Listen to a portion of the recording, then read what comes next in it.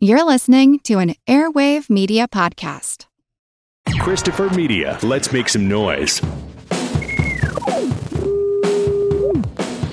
30 Minutes of Madness will never die.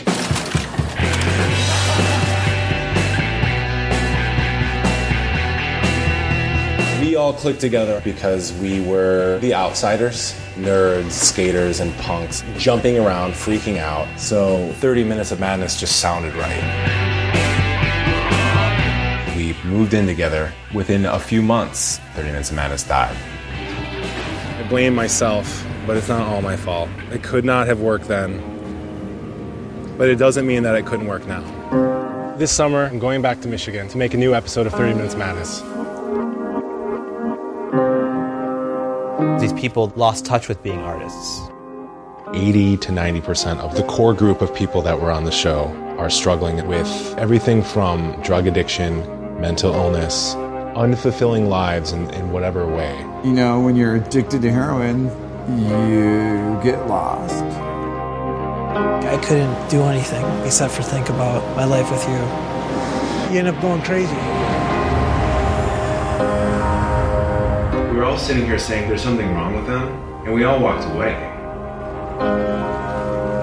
It's kind of like the end of a dream.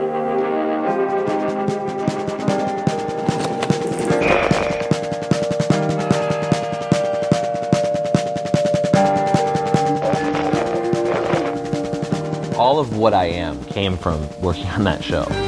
I believed that we could just turn nothing into something, and This is the only thing that I've ever believed in, 100% in my life.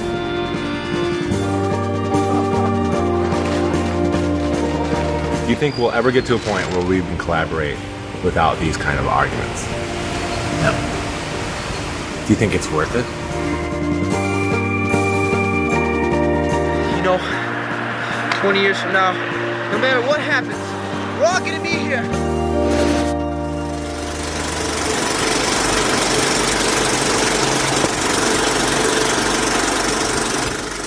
Welcome to a special episode of The Projection Booth. I am your host, Mike White. Joining me, of course, is Mr. Rob St. Mary. Heidi-ho, neighbor. Well, this week we are talking about a documentary film called 20 Years of Madness. Released just this year, it is directed by Jeremy Royce and it stars Jerry White Jr., a local boy made good, a guy from the north of Detroit who... for many, many, many years, 20 years in fact, was behind a local access television show that was called 30 Minutes of Madness, and I am hoping that I don't screw up and say 30 Years of Madness or 20 Minutes of Madness as I'm recording this episode with you, Rob, because I really think that I can screw those two titles up pretty easily. Oh, I can understand that. And plus, I mean, I can understand a little rivalry between you two because you're brothers, right? No relation between myself and Jerry White. Well, I Jr. thought all the Whites know each other and they all look alike. You don't have to pay. Why don't you just take the money? So the thing that's great about this, and I feel a little sad that I missed out on the 30 Minutes of Madness back in the early 90s. Now, to give you a little background on what 30 Minutes of Madness was, it was a cable access show that was done in Oakland County, just sort of north of Detroit. And it appears like high school kids and just out of high school kids who did this show for about 3 years or so. It seems like maybe 92 to 96 or something like that. And they had a cable access show, and it was just like all kinds of weird skits and doing odds and ends and various things. So you get clips of it throughout the film, and when you're introduced to the various people that we meet. And the sad thing, and I think I've talked about this before, I grew up relatively poor, so we didn't have cable when I was a kid. And I don't know if I would have even received this cable access feed the next county over where I lived. So I think I would have been totally screwed. And really the only way that I would have gotten my hands on something like this would have been through someone like my friend Chris, who for years before YouTube, and this is going to show you how old I am, and we are, Mike, people would take, there were like mix videos. Like people would do little skits or they would make little short films and they would put them on tape and then they dub it, and you get like an 18th generation from someone, and it would be a bunch of odds and ends. Some had credits, some didn't, so you didn't know who was doing what. And I think that probably would have been the only way I ever would have saw 30 Minutes of Madness when I was a kid. But sadly, I never saw it, and this was all completely new to me walking into this documentary. But that's okay, because I don't think you need to be a fan of that show or even know that show in order to enjoy this documentary.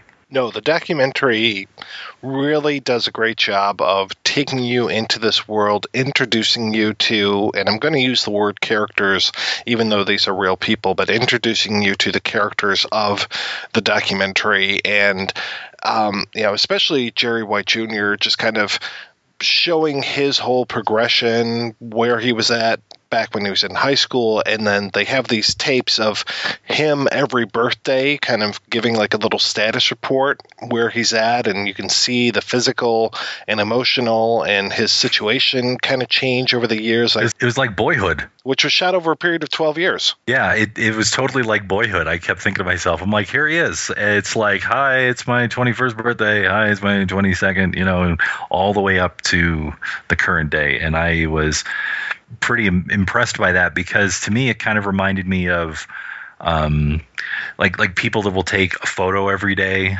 for like the rest of their lives, or do a particular thing on one day every year to like document that. And the closest I've come to that is my journals. I write a lot, so like I have journals going back to middle school, but that takes a little more to go in there and actually open the journal and go, what was I doing in 1995? So on video, it's kind of cool. Yeah, it kind of reminded me a little bit of Capturing the Freedmans, as far as, having such a rich treasure trove of video to kind of go back and piece together a story, and being able to use the progression, like the literal progression of your main character throughout all these years, and then to show where he was in high school and then show where he's at now, and have this kind of journey of him going back and saying, let's shoot one more episode. I mean, it was super effective. And I have to say that the film is structured really, really well. And I wasn't sure coming into it if I was really going to like it that much. I only had one person tell me about this movie beforehand. I saw it down at the Detroit Film Theater, did a little 20-minute Q&A with the guys up on stage, which was nice. They showed episode 15. Now, Rob, when I sent you the screener, was episode 15 on that? I don't believe so, but I did go to the website, because I think the website's mentioned a couple times, and I went and looked at that, and I think there was a couple of various clips and things like that. So I did see a little bit of it, but I didn't see a whole show. Seeing episode 15 after seeing 20 Minutes of Madness, I think is absolutely necessary, because it's like you get the whole making of the movie throughout, the making of the episode throughout 20 Years of Madness, and then you get a little bit at the end with all of the folks watching the episode and their reactions and stuff, but you don't see the whole thing put together. So I think seeing the full thing, and you can see that over at 30mom.com, that really kind of puts a fine cap on everything and just shows what work went into the episode, because as you're watching it, you're like, well, I don't know. Some of those old clips that they showed, they were kind of clever and stuff, but I don't know if I could put up with watching a whole half hour of these kids just kind of dicking around. And then when you finally see some of these episodes out there, it's like, okay, yeah, I can get behind this. Obviously, the early episodes are fairly juvenile and everything, but it's okay. And it was interesting to see what they were doing in the early 90s with video technology, and them kind of just being very creative. Because like I was saying, the one person who described this movie to me before I saw it, it was like, well, these kids, they just talk about how wild and crazy they were, and they really expect that they were going to become big time because they were wild and crazy. Well, I was wild and crazy with my friends, and I got it on video, but we never expected to become famous for it. And it's like, well, okay, I could. So I kind of went in with that, with a chip on my shoulder a little bit. And then when I finally watched the movie, I was like, no, this works. This works really well. I mean, to me, it seems like a great double feature with something like American Movie. Oh, hell yes. And and it's not to say that Jerry White Jr. is diluted as Mark Borchardt. I do not believe that to be the case. But what it really is about is not so much even about the process of them making something. It's really about the friendship. It's really about the community. It's really about all these people.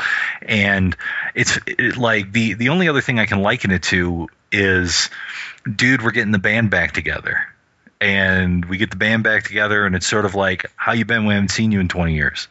Well, I got married, I got divorced, I was, addicted to heroin, I'm trying to get off heroin, I tried to do this, that didn't work, I've had these issues, I've had that issue, I found God, and then I got rid of that. I mean, it's just interesting to watch, I guess sort of the idealism and early focus of people when they're just figuring out, in high school and just after high school. And then now 20 years later to get back together and go, where are we in our lives? And how important was this in our early lives? Was it some big defining thing for us?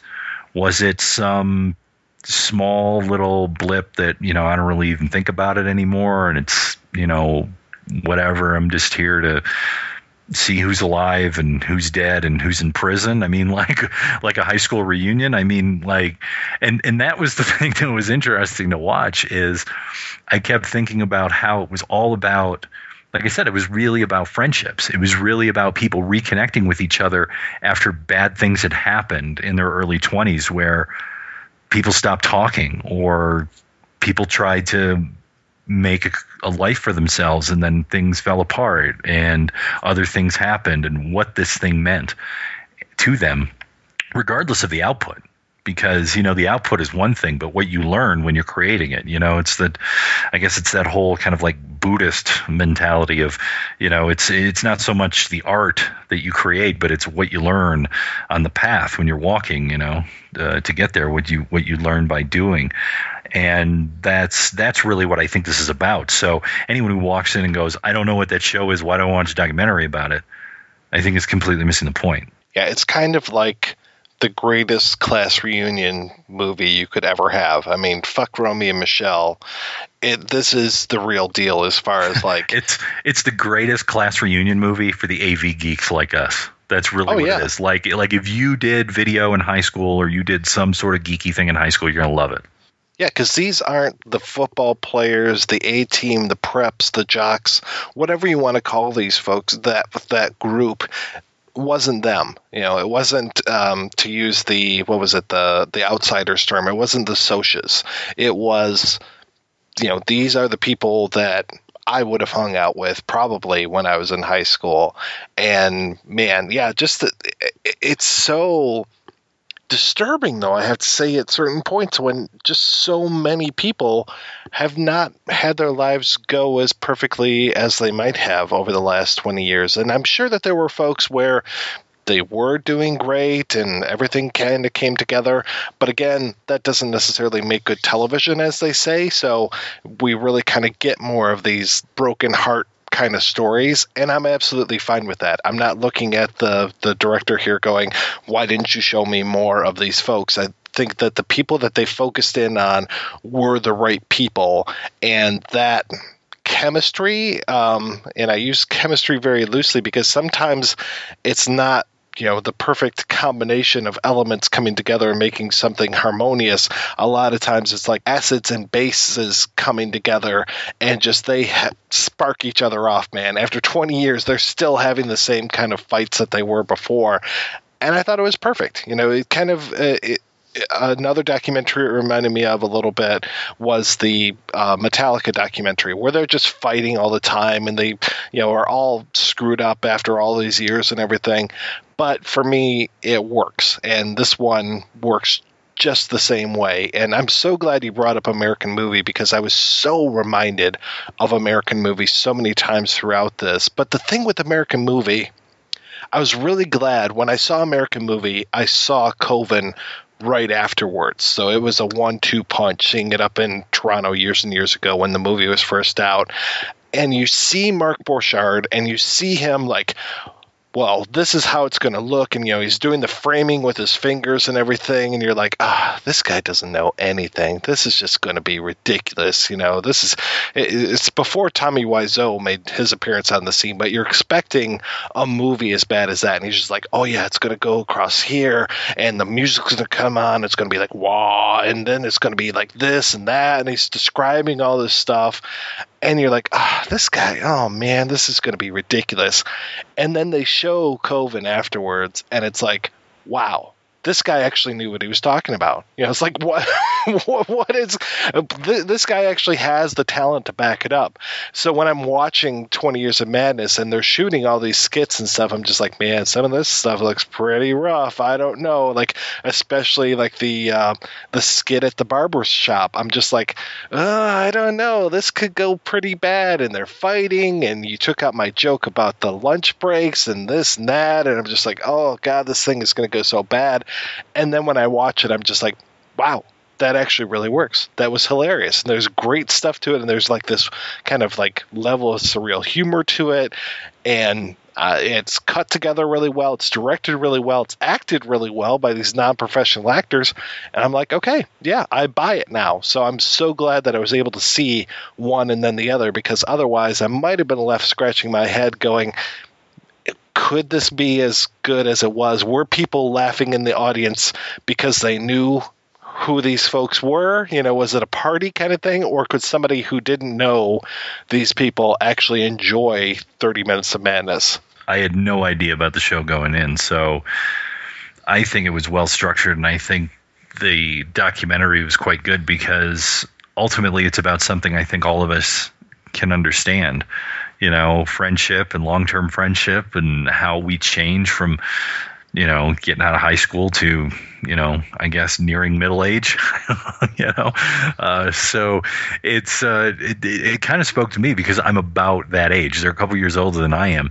And I was just like, I can see this, this is like what me and my friends used to do. And if we got together and we did our little projects, or we got our band back together from high school, I'm sure we'd have the same thing. We'd be arguing over creative choices, but at the bottom of it, it may not even be about the creative choices. It might be about, you never listened to me then and you're not listening to me now. And why did you stop talking to me?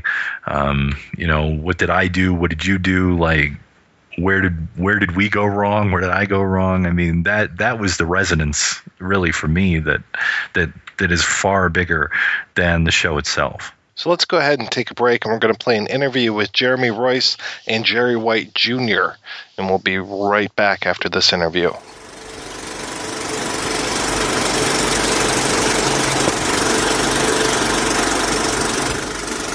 My name is Jeremy Royce, and I directed 20 Years of Madness. I'm Jerry White Jr., and I'm one of the producers of 20 Years of Madness and one of the primary documentary subjects of the film. Jerry, how did you guys meet each other? Jeremy and I both attended USC in their film program, the School of Cinematic Arts, and randomly ended up being roommates in a house that had 5, people living there. And I was about a year ahead of him in the program. He came in. We both moved in the house within days of each other. And, in the same program, a lot of the same people, and, that's how it started. Now, how did you kind of introduce him to 30 Minutes of Madness? It's not that long after I meet someone, typically, that I end up mentioning it. It's definitely been a big part of my life. But particularly with fellow film people, you'll often show people your old work. How did you get to where you are now? And I had done kind of a compilation, not a best of, but an odds and end episode back in 2008. And this is just a couple years or so before I met Jeremy. So I showed him that episode and kind of talked about how, this was the thing that got me interested in movie making as a teenager. Jeremy, what did you think of this when you first saw it? At first, I was kind of blown away by the volume. We tend to make short films, both in film school and out, just because it costs so much money to make anything longer. And the episode of 30 Minutes of Madness is 30 minutes, and it's lots of different sketches, and it was clearly a labor of love. So I was kind of blown away by the amount of effort and time he put into this thing that didn't really go anywhere except for, online. And I guess it played public access stations afterward. But it was clear that Jerry was, really, really in love with this thing, even when he was thousands of miles away from his friends and the place that it got started. How did that seed of the idea that you were going to make this documentary, how did that happen? Jerry went back to Michigan, I think in 2011, and ended up catching up with a lot of the people that he hadn't seen in years. Not everyone. There were a lot of people he still didn't get in touch with then. And when he came back and told me that it was going to be the 20-year anniversary, I was adamant that he had to go make a new episode and he had to make a documentary about it because, the 20 years is kind of a big milestone. And the characters, the lives that the main subjects lived were all really interesting and unique. And it just seemed like the perfect story and the perfect structure to tell a larger story of what the show was and what the people in the show were to each other. Now, at this point, had you made documentaries before? Yeah, before grad school, I'd worked as a documentary editor for 4 years during undergrad and afterward. And I had directed a 12-part web series in 2008, documentary web series where I traveled across the country and did stories on different people and organizations. So I had a history with documentary. I'd never attempted to make a feature-length documentary, but it was using a lot of the same skills that I'd been honing for years. So the trip that you show in the movie is kind of more like the second trip. It's not the first one where we kind of, where you're talking that Jerry goes back home and hooks up with some of the people that he used to work with. Yeah, it was the second trip. I mean, I think Jerry could probably address that a little bit more accurately, but I know that he'd made pilgrimages home for years, and that was one of the first times that he spoke with Joe Hornacek, who was the main founder. But most of the other subjects he still didn't contact that summer either. As I've often said, in my heart of hearts, 30 Minutes Madness never ended. It never truly died. I was just in between episodes, which is, I would be tinkering on the website and doing all of this. So, when Jeremy was like, 20-year anniversary, like what a perfect excuse and opportunity to make a new episode and have this documentary. I didn't need to be nudged very hard at all, but it really hinged a lot on whether or not Joe, who really, we came up together and started this really together, it hinged on him, and I had to pitch that to Joe. So even though the ice had somewhat thawed between us over the years, I had not approached him to actually film again since the 90s. So that moment in the doc when Joe says, you should do another episode, you already had that idea in your head, like, this is what I want to do. Definitely. But, having Joe give his thumbs up, that, changes, that makes it really possible. Now, there had been other people on the show over the years, but he and I believe, are the only two people who are on every episode. I have a shifting definition of what a show can look like, as long as it's weird and tinges with madness. But if there's a hard rule, I try to stick to 30 minutes, and I feel like me and Joe need to be involved. What was the original impetus for you guys to make 30 Minutes of Madness? As a kid, I was always acting. I liked to act and sing, and I really saw myself to becoming an actor someday. And I was friends with Joe before we ever made movies. We collected comics together and just hung out. But he was also kind of a class clown, and he liked to, joke around and be silly. And a friend of ours, Tim, his father had a video camera, and Joe invited me over his house one weekend. He's like, hey, we're going to make movies this weekend. And really the first year or so of filming together were just these home movies that we would edit with 2 VCRs, and it didn't have a greater audience than each other. But when I learned about public access, I thought, we can put this on TV. We can have a TV show. And it just seemed like a natural progression. And I still acted, but I found myself often, getting behind the camera and editing. And we often each of us wore a lot of hats. But really it just started as this natural thing that we like to do. We like to make each other laugh, and I think we're all kind of hams. One of the things I really like about 30 Minutes of Madness is how much you play with the form and how much the technology of video, of blue screen, all these kind of things, how much you are messing around with that while you're, doing the show. Yeah, and I think when we were teenagers, we had access to this public access studio and green screen, and it may be, very dated now. It was actually kind of dated then, but it was like maybe only 10 or 15 years dated. And to us, like, no one had access to this. No one was editing with computers. No one else could do green screen or, pump in video and like have it on your chest or do split screen and all of this stuff. So this was just like, it's just like having a band. We made music, so it's like having effect pedals and making psychedelic stuff. We just naturally wanted to play with this.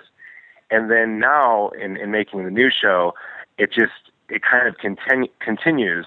A bit of it, though, is a bit of retro homage, but we never fully got tired of playing with those original toys. Jeremy, what were some of the biggest challenges when it came to tackling a project like this, especially one that has so many years of backstory to it? I think the biggest challenge was just the number of characters. There were so many people who appeared on the show, and all of them had really unique and interesting life stories. I think the first list of potential characters was 22 or 23 people. Wow. So over the course of filming the new episode and figuring out who has time to come out and be part of the new show, it was easy to whittle down who the potential characters, the stars of the documentary would be. But even into the editing process, we still had characters that we had to, sort of not focus on to make room to properly tell the stories of the other characters. I think as it is now, there's about 7 characters who are all followed. So as an ensemble piece, there's unique challenges to introducing everybody soon enough so they don't come out of nowhere, and also giving everyone the appropriate amount of time to really get into their story. And then also just the sheer volume of material to work with. There was over 300 hours of original footage, and then we shot an additional 200 hours roughly of modern day footage. So taking all of that back and really finding the story and figuring out what the documentary wanted to be was a 1.5 year long process. I don't know how to say this nicely, but it feels like so many of the folks that are stars of the documentary have been damaged in some way. People like Matt or Lucian, John, where it just feels like their lives have kind of gone a little bit awry, or maybe not the way that they necessarily had planned. Was that just the folks that you were hanging around with, Jerry, or just that the environment, or why do you think that was that so many of these folks just kind of had these sad stories to them?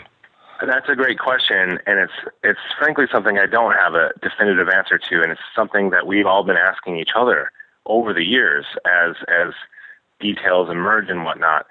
Some thoughts I have on it, though. First of all, I would say nobody's life ends up where they expect when they're a teenager. Now, granted, That doesn't mean everyone has a tragic story per se, but even the people who in the doc, like my friend Andy, one of the things he says is, he's trapped in his mundane life while he has, he's adjusted and he has a job and all these things. He's not happy either, or he's struggling in his own way. I'm struggling in my own way. But as far as the people that are really having difficult times, I feel like I do have to trace it back to what brought us all together in the first place back in high school. And there's no doubt that we were the outsider kids in a number of different ways. And I've tried to think about, was there a socioeconomic factor? Were people coming from broken homes? And frankly, there's no one thread, like the socioeconomic thing, basically working to middle class. But, a lot of the people's parents were still together. Some were divorced. Some had drug issues. Some did not. So I just think that maybe we were creative people, and there's always that talk about the fine line between creativity and madness. And again, that's why I was doing this show called 30 Minutes of Madness. Like, we were not only weird, we were embracing that weirdness. And I think that it's not a coincidence that into our 20s, when a lot of issues, especially things like mental illness, really start to have their, really start to come into the forefront. It's not really a huge shocker, as unfortunate as it is. I have to say, though, that along with that kind of weirdness, for lack of a better term, comes that creativity, and just seeing how creative you guys are with the old shows and with the new show. I mean, things like the stupid song at the end of the episode about the razzmatazz, that was stuck in my head for days after seeing the film the first time. And then seeing it again, it's right back in there, and I'm just like, oh, God. But it's so great. I love that. It's like the two seem to go hand in hand as far as the weirdness and the creativity. No, and absolutely. And, you know, it muses me, like it inspires me in a lot of ways, and it's something that, you know, I made some great friends and future collaborators out in California and while I was at USC.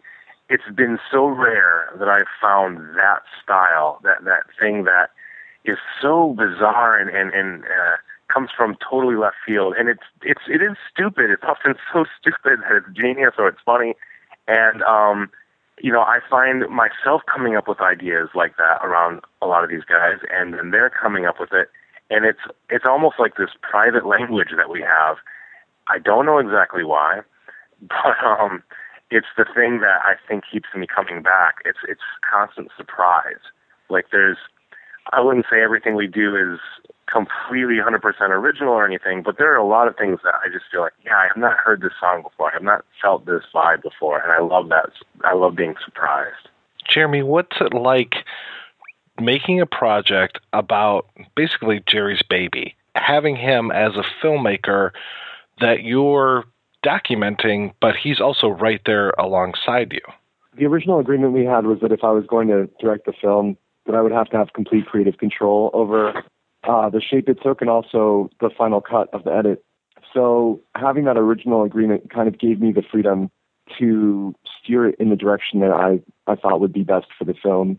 And Jerry, frankly, was most of the time preoccupied with wrangling all of the actors to make his show and taking care of the logistics of finding all the locations and writing the sketches and everything. In some ways, the fact that he was preoccupied with making the show gave me even more creative access to telling the documentary, because, you know, he couldn't have done both of those things simultaneously. And we would work together. You know, if there were two options to shoot a sketch at two different locations, and one of them was really good for the doc and one of them wasn't, Jerry was usually pretty flexible when it came to that stuff, or scheduling around, you know, because scheduling is such a big part of filmmaking, both documentary and narrative. So, in some ways, working with a subject who understood the challenges of making a movie was a really big gift for the documentary. And in other ways, it was, you know, a little tricky because, of course, somebody who is the subject and knows what can be done is going to have special requests about representation and things like that. But in general, it wasn't really ever an issue because we always had that trust that he trusted me to tell the story the best way I thought possible. One of the things I really like about the doc is just the way that you kind of blend the older footage in with the newer stuff, and there's so many nice echoes of the new to the old and vice versa. That must have been really challenging, kind of finding those moments in the editing process, or maybe you had those in mind while you were making the film. Were some of those happy accidents, or were they kind of planned? I'd say probably 50-50. I mean, from the beginning, I knew that I wanted the documentary to sort of follow the original shape of the story of 30 Minutes of Madness, from like them getting together and just playing in front of the camera to trying to do something a little bit more ambitious to eventually having, you know, these big struggles in the creative process with one another. We didn't plan to have fights between the subjects, but it was kind of unavoidable given the collection of personalities that were on the show. So in a way, I had moments that I knew would probably come in handy, and most of the time they did. And then, of course, going through the archival footage and discovering things, you know, I might watch 8 hours of footage in one day and only come across 5 minutes of usable stuff. But every once in a while, you come across something that's just magical. Where you're like, I can't believe this exists. Like Jerry and Joe talking in front of the television, filming themselves saying, look at, there we are in the future, and we're rich and famous. And, you know, the first moment I saw that, I was like, wow, that's so profound. So in a lot of ways, the archival footage drove the modern day footage. Yeah, it was a really unique experience getting a chance to sift through 7 years of, you know, these people's lives. there was never any mandate. Jeremy talked about, his process of directing the doc while I'm directing the show. There was never a mandate like, do this for the show because it's going to help the doc. Now, that said, there were certain things that I knew could help the doc, but was also going to be something really interesting for the show. For example, the Back to the Freeway skit. In that original skit, Joe says 20 years later. Whether there was a doc present or not, since it was 20 years later, I don't think I could have held myself back from doing some kind of allusion to that. But the fact that the doc got to benefit, it was just win-win. Or similarly, the Lethal Finger skit we do, that was the first skit we ever did. That very first weekend that Joe invited me over. It was just stupid, silly character. But I felt like, if I'm going to reunite and we have to go back to the very first place we ever shot anything, just, for a sense of completion. So it just happens maybe because I'm very nostalgic and I have this lifelong obsession with this show that I naturally gravitated to things that also happen to happily echo. But there wasn't ever a case of like, all right, Jerry, I found this footage, so you need to do this. Any instances of that were pretty serendipitous. Jerry, how long would each episode take to put together? I mean, both shooting and editing. It really varied, because we were shooting for a good year and a half before the show started. I had a backlog of footage. So I think the first year of the show, I put out four half-hour episodes. And as we progressed, once we got out of school and people had jobs and were going to college, the output slowed to like one a year. But that was also because I was no longer satisfied just throwing anything, onto the show.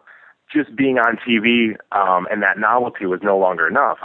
We all wanted to up our game, to not completely repeat ourselves. So things became more complicated, but then that also brought some more stress too, because now we're trying to shoot in a location, we're trying to write a skit, and people have to juggle schedules. And if someone doesn't show up, in the past, we might have just said, okay, well, let's just film something different and just make it up. But when there was a script and a schedule, that became a little more difficult. So by the end, the last two episodes took like over a year, and they came out at the same time, episodes 12 and 13.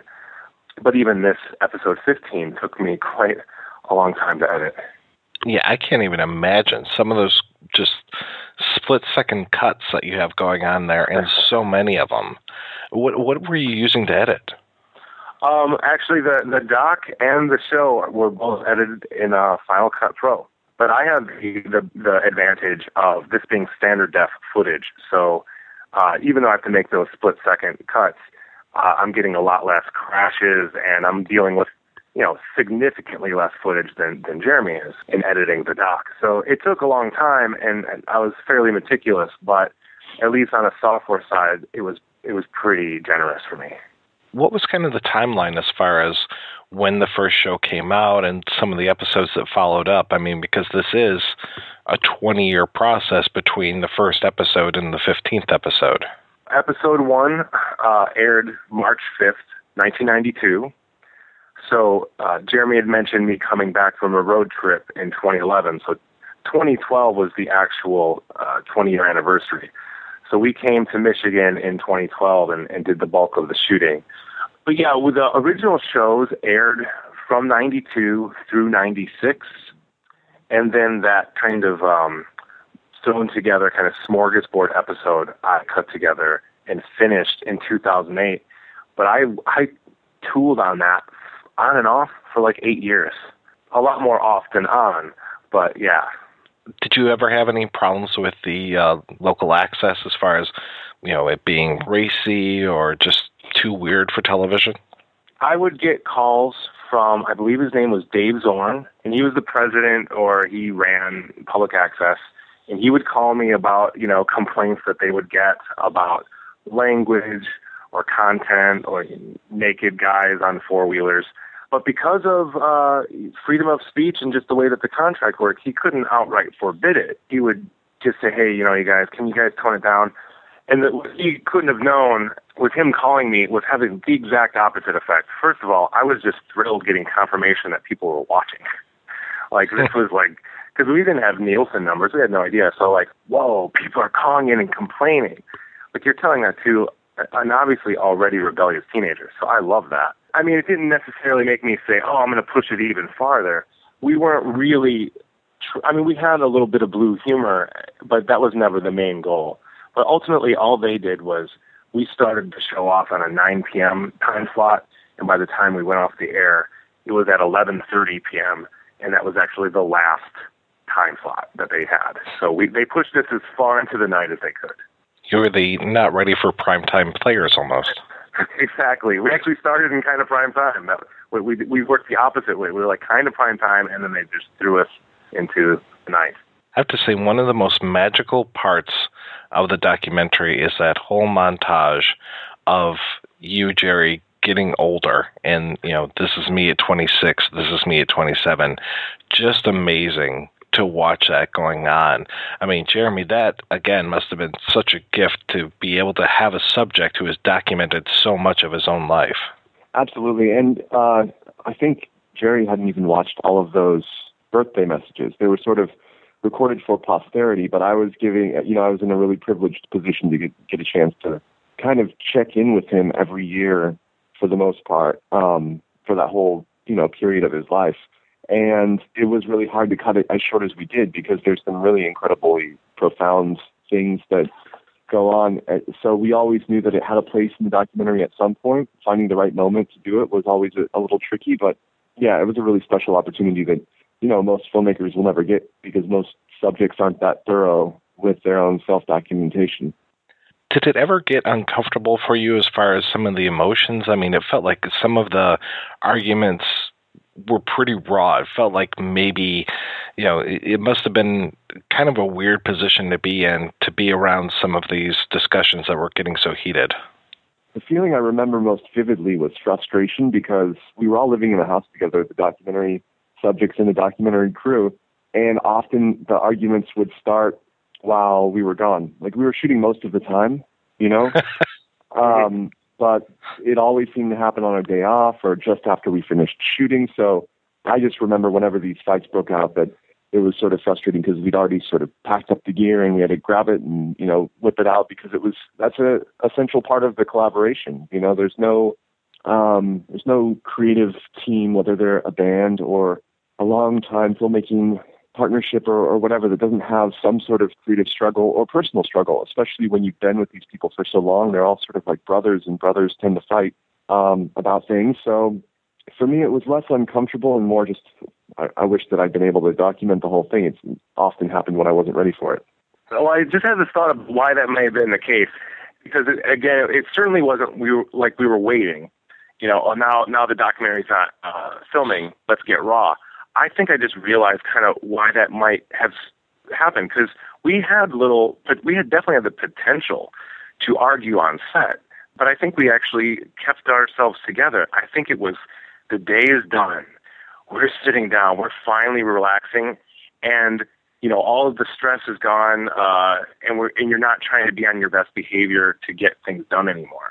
I think once we let ourselves kind of get raw and raw in a way where, we're not trying to shoot anymore, so now we're just hanging out, and I think that's why it happened then. I don't know. Does that make sense, Jeremy? Yeah, it makes sense. And the good part about it was, the fights when they happened just a couple of times, they were never short. So even though, I'd get a call and I would be 20 miles away, we still had time to get there and catch most of it because, there's so much passion involved that the confrontations when they did happen, it's like once you opened up that can of worms, it kept going for a while. So it was pretty natural. And the one thing I can say is that the subjects definitely didn't change their behavior when the cameras clicked on. Everyone grew up being in front of cameras. So in many ways, we could just sort of float around like a fly on the wall and not have too much of an effect over what happened in front of the camera.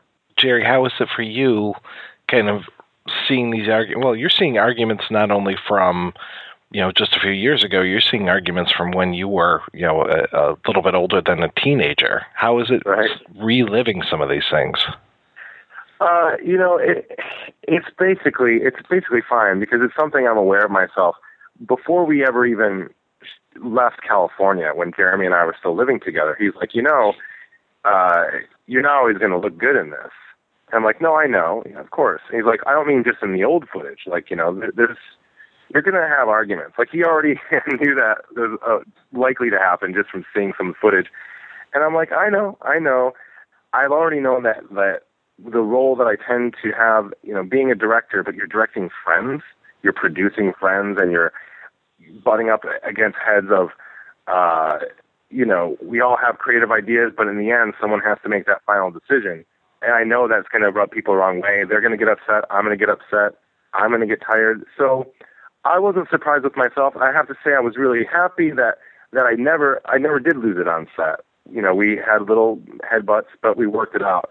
Would I have liked to not lost it offset? Definitely. But I think all things said, even as ugly as things got in that final argument with John, people say things, amongst family. It happens. And I accept that. It's a part of me. It's part I'm going to continue working on. But it doesn't surprise me, and I'm fine seeing it. What's been the reaction amongst your friends, Jerry, to seeing this documentary? Overwhelmingly positive for the most part. I mean, everyone has really enjoyed it. The main subjects, people in the periphery. I will say that after our Friday premiere in Detroit, which is a place where people who had never seen it finally got to see it, people who are in it but maybe aren't a main character in it. A few people definitely came up to me and said, man, it's very bittersweet, or, it's kind of depressing in a lot of parts.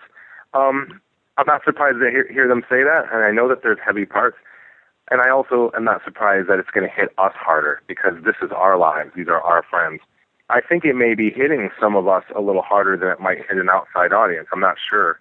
But overall, I mean, people have been really happy to be a part of it. I mean, Jeremy would be a good person to ask this too, because they might tell me one thing, and since he's part of the family now, but he certainly came in as the outsider. I feel like if there were any strongly negative opinions, he would have heard about it. Yeah, I'm actually at Joe's house right now, hanging out in his garage. So I've definitely sort of been brought into the fold with the crew, and I, consider everybody my friend. And I think I've had a chance to check in with most of the main subjects, and they all, in general, are really proud of the film. And it kind of feels like we're now all sort of on the same team, that we all want the documentary to do well and to get seen by a wider audience. One thing I tried to do from an early stage in the editing process was send early cuts to some of the main subjects to give them sort of a window into how it was shaping. So I think at this point, most of the main subjects have seen 5 different cuts. So they've all had time to sort of process the shape the film has taken and the various things that are, shown on screen.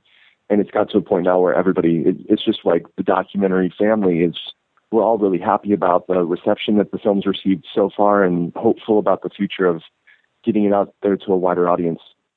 So outside of the folks that are actually part of the documentary, Jeremy, what are some of the reactions that you've been getting as this has been playing around? Oh man, we've been so lucky with the positive feedback we've received so far. We premiered at Slamdance, which happens at the same time as Sundance in Park City, but it's kind of like the smaller, weirder film festival. Their motto is by filmmakers for filmmakers. So playing in that sort of environment was the best possible way to premiere the film, because, most of the people watching it were also filmmakers and people who understood the creative process and how valuable creative communities can be to one another and to their overall growth as an artist. So that was like the best way to start off the life of the film. And then since then, we played a festival in Austin, and we won Best Doc there. So everything we've received so far has been kind of overwhelmingly positive. There's some people who maybe don't necessarily see the hope at the end of the film. I mean, without giving anything away, I'd like to think that when you walk out of the film, you see that there's something powerful about this group of people who are still working together and still part of one another's lives, regardless of the shape that those lives have taken over the years. That's really spoken to a lot of people, maybe more so people who don't know the subjects. It's always hard to see these kids that you watch grow up struggling in life. But for outsiders, I think they take away the redeeming quality of this ongoing friendship and collaboration. Jerry, when is the next episode of 30 Minutes of Madness coming out? Well, you know what Joe said? Joe said it should have already been out by now. Well, it's definitely a matter of when, not if. Joe and I just last night wrote and recorded a song and started shooting a video, a commercial for Mountain Dew of all things. Joe was really excited about that idea, and I totally support it. And it's going to be. The song is already hilarious and awesome. But yeah, I don't have a date for you yet, but hopefully sooner rather than later. Where can folks go to see old episodes of 30 Minutes of Madness? So I have a website. It's 30mom.com. That's 30mom.com. And currently episodes 8 through 15 are up there. I will put episodes 1 through 7 back up after a while, but I find that people want to start at the beginning. And so I took off 1 through 7. There's some solid stuff there, but I think the best way to do it is start from 15 and go backward. So yeah, 30mom.com, and of course we have 20 Years of Madness, which also is going to continue to have news about the doc, as well as deleted scenes and other material. Obviously, social media is a big deal for us too. If anybody's interested in following the film or the show, we have a 20 Years of Madness page on Facebook and a 30 Minutes of Madness page on Facebook, and we update those pretty regularly with the status of how things are coming and any updates that happen. So if anybody wants to stay in touch, they should like us on Facebook. I will be definitely posting those links over at our website, projection-booth.com. Though I have to say I was kind of disappointed when I went to 30mom.com and it wasn't a MILF site. Hey, years ago, I got an offer from someone. I've owned that URL for years. Someone wanted to buy it for porn. I did not sell. I did not sell.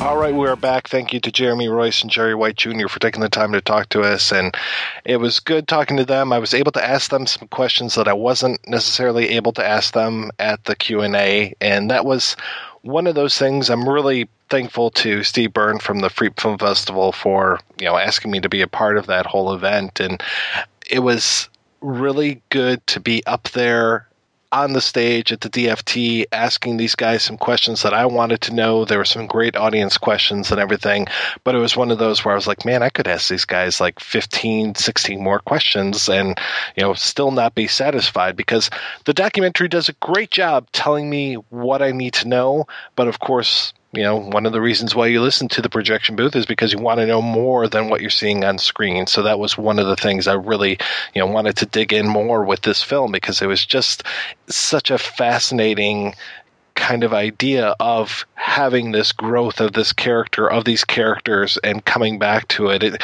really does make me wonder if I went back and watched something that we made when we were in high school, if that would have the same resonance. I mean, I'm so glad, Rob, that you have kind of something similar with Tainted. How many years were you out of high school when you made Tainted? 1 year. So I produced that in 97. I graduated in 96. So I originally came on just to do sound. I was just going to do location sound, and eventually I became the lead producer, location sound, co-picture editor, main sound editor. I even have a bit part in the film that I didn't want and I act badly in. So that was one of those things. But even in high school, I had some friends who, one of which is an actor, and he's done some work, lives out in L.A., my friend Dean, who's also in Tainted, that we did little short video projects because we had a school cable access channel, which would broadcast the, school board meetings and football games and things like that. and that was an elective class I think you could take, or you could come in after school and learn how to do TV production. So I learned a little bit in there, but we made a couple of short films on video, and they were just ridiculous. And then I also had a guy who was a manager at the theater where I worked. Not a very good manager, but he did this thing. He was one of the first people that I knew who was doing like video collage work, and he took sections from like Zardoz and Planet of the Apes and all these other movies, and then edited against a soundtrack. So there was like these reoccurring images and things like that. And then I think he may have had that on a cable access channel, and this would have been in the late 90s, early 2000s. So, I mean, there's some of this stuff that, and like I said, my other friend Chris, who I was in a band with, who used to get these tapes from all over the place with various little short films and things that people had created, you know, because that was really the only way that you could get your hands on that kind of stuff before YouTube. Like YouTube now, it's like, you know, it's way too easy for kids to get their hands on stuff, and it's almost, I'm going to sound kind of elitist, it's way too easy for them to make shitty productions at home, when we actually had to go out and learn how to do this stuff, like with a real editing machine and a real camera and all that stuff. So, you know, you can do it all now on your cell phone. So I guess that's good in many ways. But I just remember when I was a kid, there seemed to be like more of a magic to it. It was a little more special because not everyone could do it, and it took a little bit more of an investment, I think.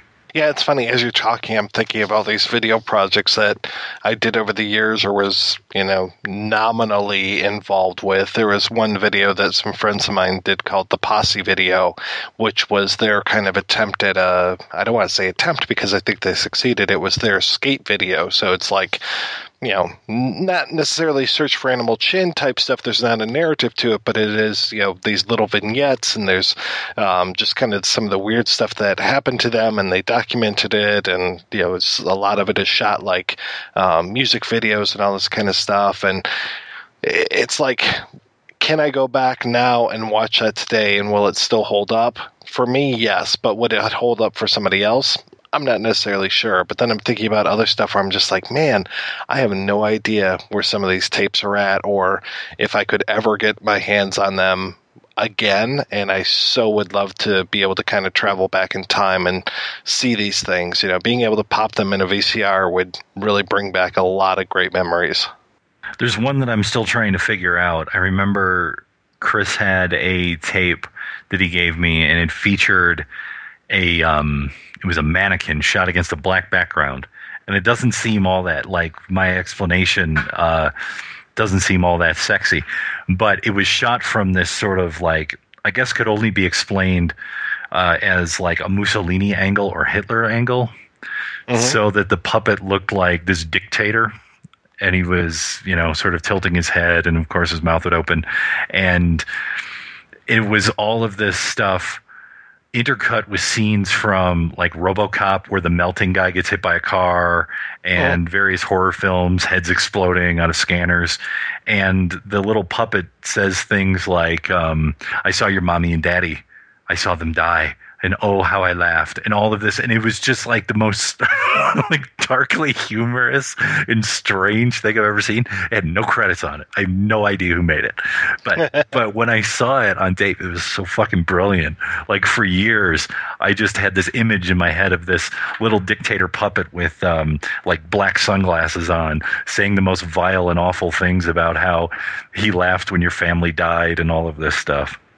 I really miss stuff like the Microcinefest or some of the underground film festivals that used to go on. I mean, I'm so glad that there are still underground film festivals here and there, but not nearly to the extent that they were, because that was kind of like your chance to see these fucked up short films and videos and stuff with an audience who were equally as fucked up as you were.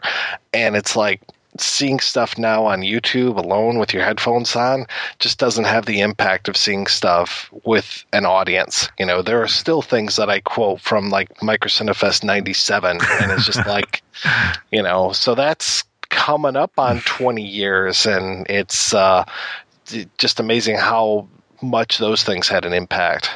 Yeah, there was a bunch of them. I mean, there were little animated shorts, there were all this stuff.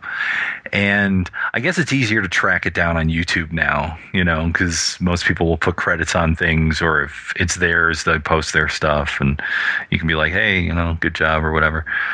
But back in the day, you would just stumble upon things, and I'd have to say it was sort of the equivalent of, like someone get you a mixtape of some band you never heard of, or someone would hand you a VHS tape of some film that you never heard of, and then you watch it and you're like, holy shit, where has this been my entire life?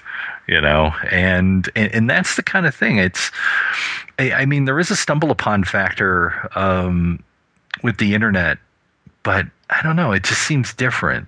In terms of how you find things, how you interact with them, I mean, it's obviously better. You can have everything now, basically, but it almost feels like you don't know where to begin because there's so much stuff. It's like drinking from the fire hose. You're just getting blasted constantly. Yeah, at least with the better underground film festivals, you had a curator. So you had some poor schmuck or schmucks who's going through all of the garbage and being able to pull out those great things for you and being like, here you go. Or like those mixtapes that you would get, those, oh yeah, here's 20 minutes of Star Search outtakes. And they were just the most amazing things. It's just like the last time I really remember an audio version of this happening where it's like you have no idea what's going on. You just get this tape and you enjoy the hell out of it. It kind of becomes almost like this underground cachet kind of thing. It was when the Jerky Boys were just doing the taped phone calls and there was no CD. There was no Jerky Boys movie, thank God. It was just this kind of stuff. And it's like every once in a while you hear somebody call somebody else jerky and it's just like, oh, as well, and it becomes this, passed around from person to person kind of thing. And I just absolutely love it. And it is little things like that. I mean, it's the ability to blow someone's mind by passing them something. And, it's so easy to do now. I mean, there are favorite little stupid videos on YouTube that I'll send people, by email every so often if they've never seen it, and they'll just fall over in their chair. They'll be like, I didn't know this existed. I go, yeah, now that you know, isn't your life better for it? Yes. And I think that, 30 Minutes of Madness was probably that for those who stumbled upon it on cable access. It was definitely made the lives better and interesting, as you learn in the 20 Years of Madness documentary.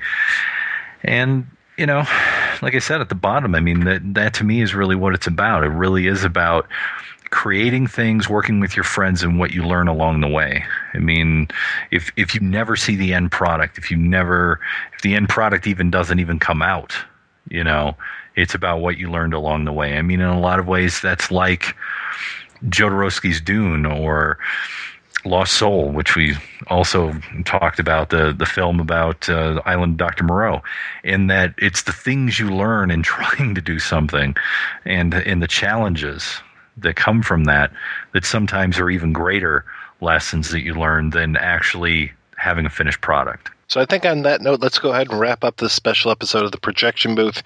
We are going to have all kinds of links to where you can find out more about 20 Years of Madness and 30 Minutes of Madness over at our website, projection-booth.com. Go on over to the site, leave us some feedback.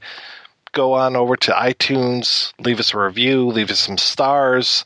You've taken this much enjoyment from us, you can leave some things at the door as well. The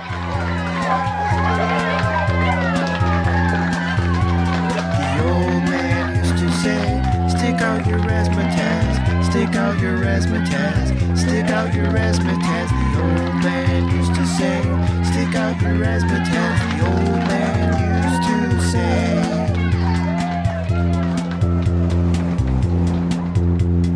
I was the skipper and you were the crew. I did my own thing and you told me what to do. But now things are happening, I'm starting something new. Yeah, that's what I'm saying. I'm flying on my own puffy clouds, where the grass is greener and the water is more crystal clear. See you next year, Paula Bear. The The old man used to say, stick out your razzmatazz, stick out your razzmatazz, stick out your razzmatazz. The old man used to say, stick out your razzmatazz. The old man used to say.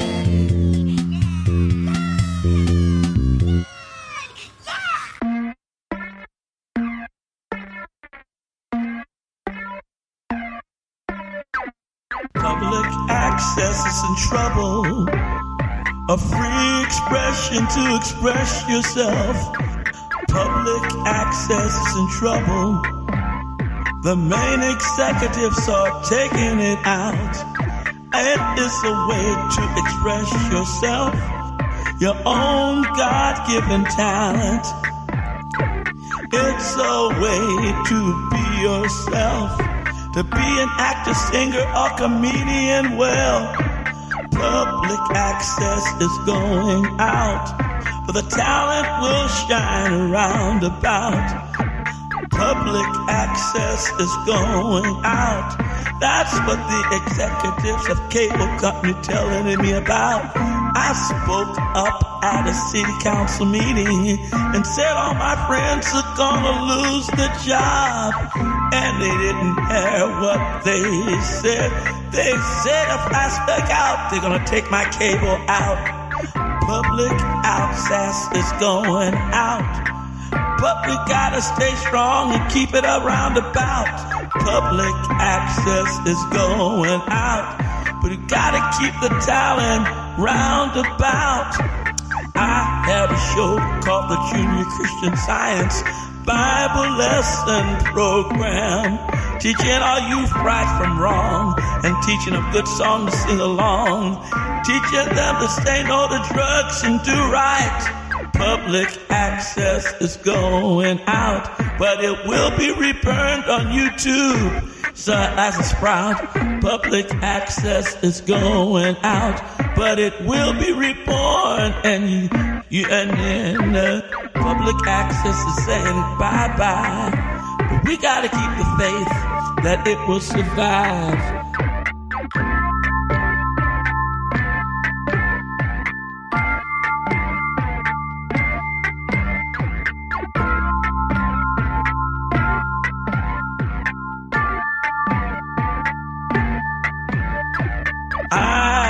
Airing on charter communication cable ever since it was Crown Cable and Felcom Cable.